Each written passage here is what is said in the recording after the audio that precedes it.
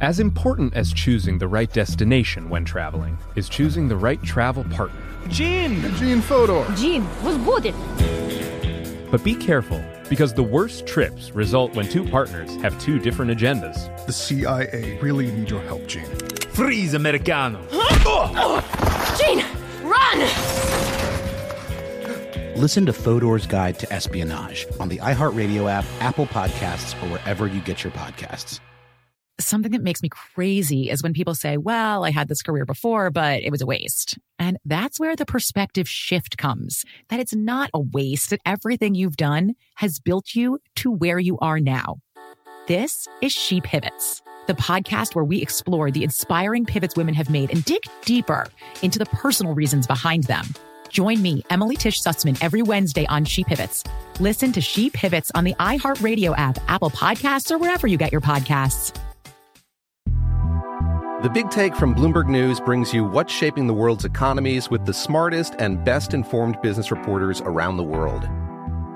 We cover the stories behind what's moving money and markets, and help you understand what's happening, what it means, and why it matters every afternoon. I'm Sarah Holder. I'm Saleha Mohsin. And I'm David Gura. Listen to The Big Take on the iHeartRadio app, Apple Podcasts, or wherever you get your podcasts. I'm Saleha Mohsin, and I've covered economic policy for years and reported on how it impacts people across the United States. In 2016, I saw how voters were leaning towards Trump and how so many Americans felt misunderstood by Washington. So I started The Big Take DC. We dig into how money, politics, and power shape government and the consequences for voters. With new episodes every Thursday, you can listen to The Big Take DC on the iHeartRadio app, Apple Podcasts, or wherever you get your podcasts. This Day in History class is a production of iHeartRadio. Hello and welcome to This Day in History class, a show that gives a quick look at something that happened a long time ago, today. I'm Gabe Luzier, and today we're looking at the time when the fear of interracial socializing led one California town to outlaw the most popular music in the country.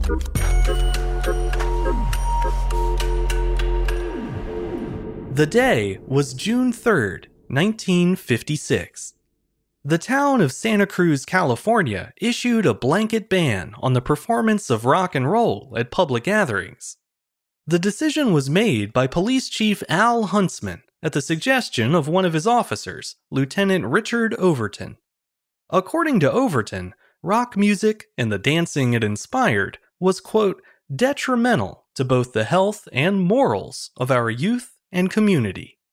In the days that followed, though, it became clear that the true target of the city's ban wasn't rock and roll so much as the black musicians who played it. The city's ban was prompted by a concert held on the evening of June 2nd. That Saturday night, about 200 teenagers packed the hall at the Santa Cruz Civic Auditorium to see an LA rock group called Chuck Higgins and the Mellotones. The band had scored a regional hit with their song Pachuco Hop, and kids from all over the area had turned out to see it live. We're a little late to make the dance ourselves, but here's a clip from the band's 1952 recording.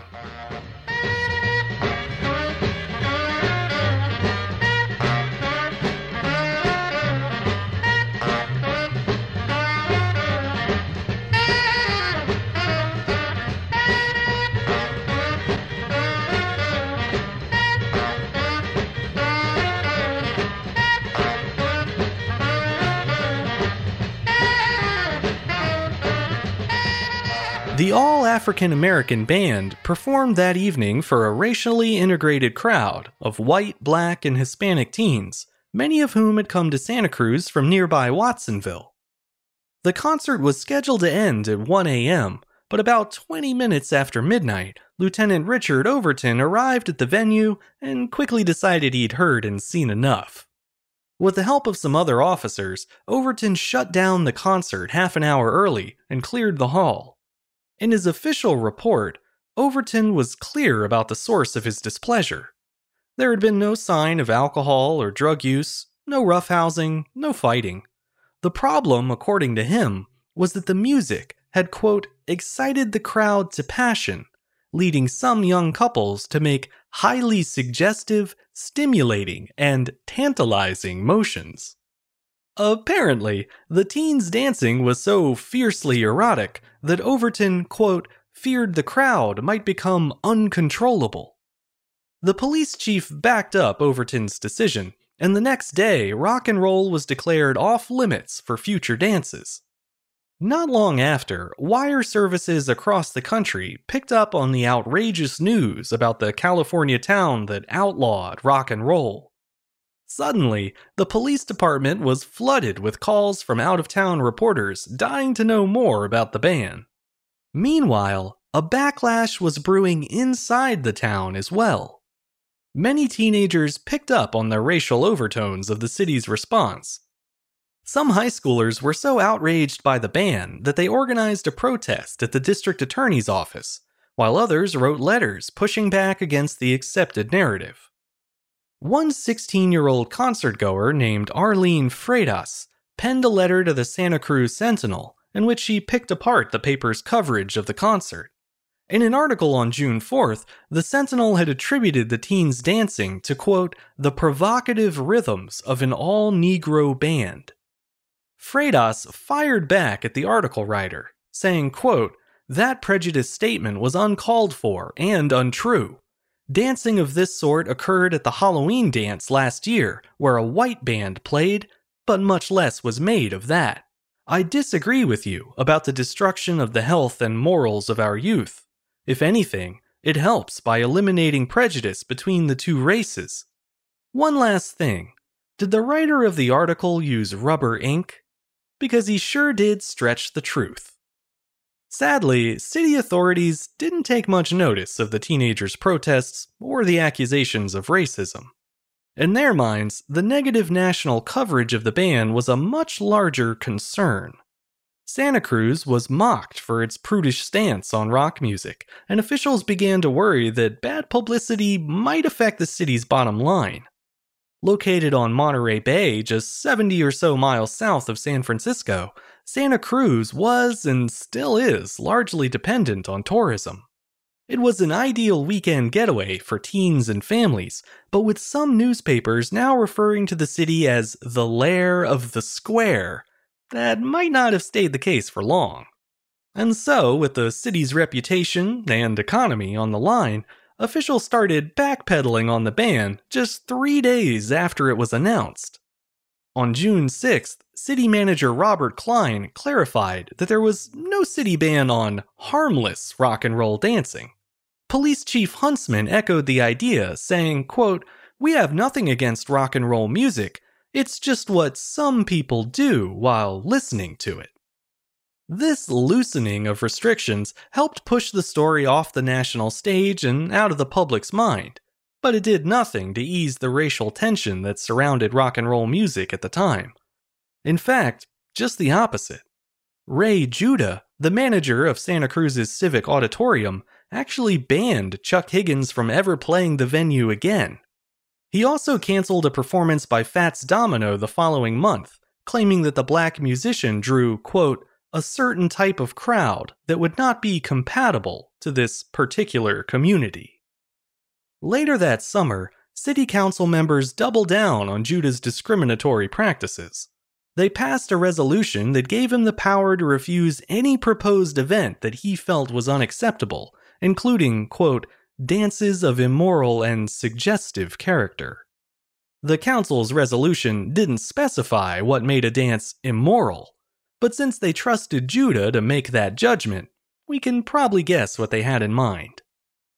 Santa Cruz's soft ban on rock and roll didn't last long, and even then, Ray Judah could only control who played at the Civic Auditorium. But the city wasn't alone in its opposition to rock music, or the lengths it went to try and suppress it. Just 2 weeks after the ban in Santa Cruz, city councils in Asbury Park, New Jersey, and San Antonio, Texas, both enacted similar bans in the hopes of rooting out so-called undesirable elements. It's true that rock and roll will never die, but apparently thinly veiled racism won't either.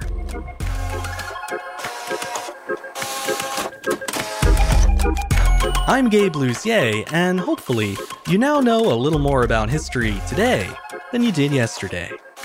You can learn even more about history by following us on Twitter, Facebook, and Instagram at TDIHC And if you have any comments or suggestions, you can always send them my way at thisday@iheartmedia.com. Special thanks to guest producers Joey Pat and Casey Pegram, and thanks to you for listening. I'll see you back here again soon for another day in history class.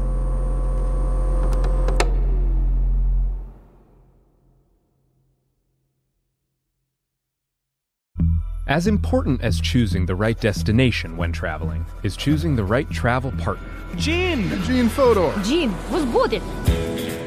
But be careful, because the worst trips result when two partners have two different agendas. The CIA really need your help, Gene. Freeze, Americano. Gene, run! Listen to Fodor's Guide to Espionage on the iHeartRadio app, Apple Podcasts, or wherever you get your podcasts. Something that makes me crazy is when people say, well, I had this career before, but it was a waste. And that's where the perspective shift comes, that it's not a waste, that everything you've done has built you to where you are now. This is She Pivots, the podcast where we explore the inspiring pivots women have made and dig deeper into the personal reasons behind them. Join me, Emily Tish Sussman, every Wednesday on She Pivots. Listen to She Pivots on the iHeartRadio app, Apple Podcasts, or wherever you get your podcasts.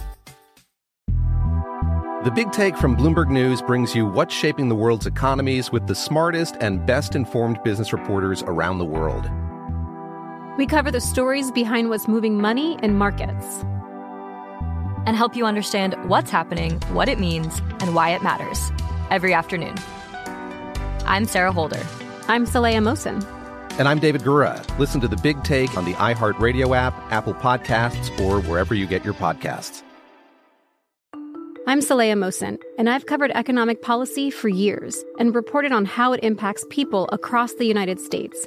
In 2016, I saw how voters were leaning towards Trump and how so many Americans felt misunderstood by Washington. So I started The Big Take DC. We dig into how money, politics, and power shape government and the consequences for voters. With new episodes every Thursday, you can listen to The Big Take DC on the iHeartRadio app, Apple Podcasts, or wherever you get your podcasts.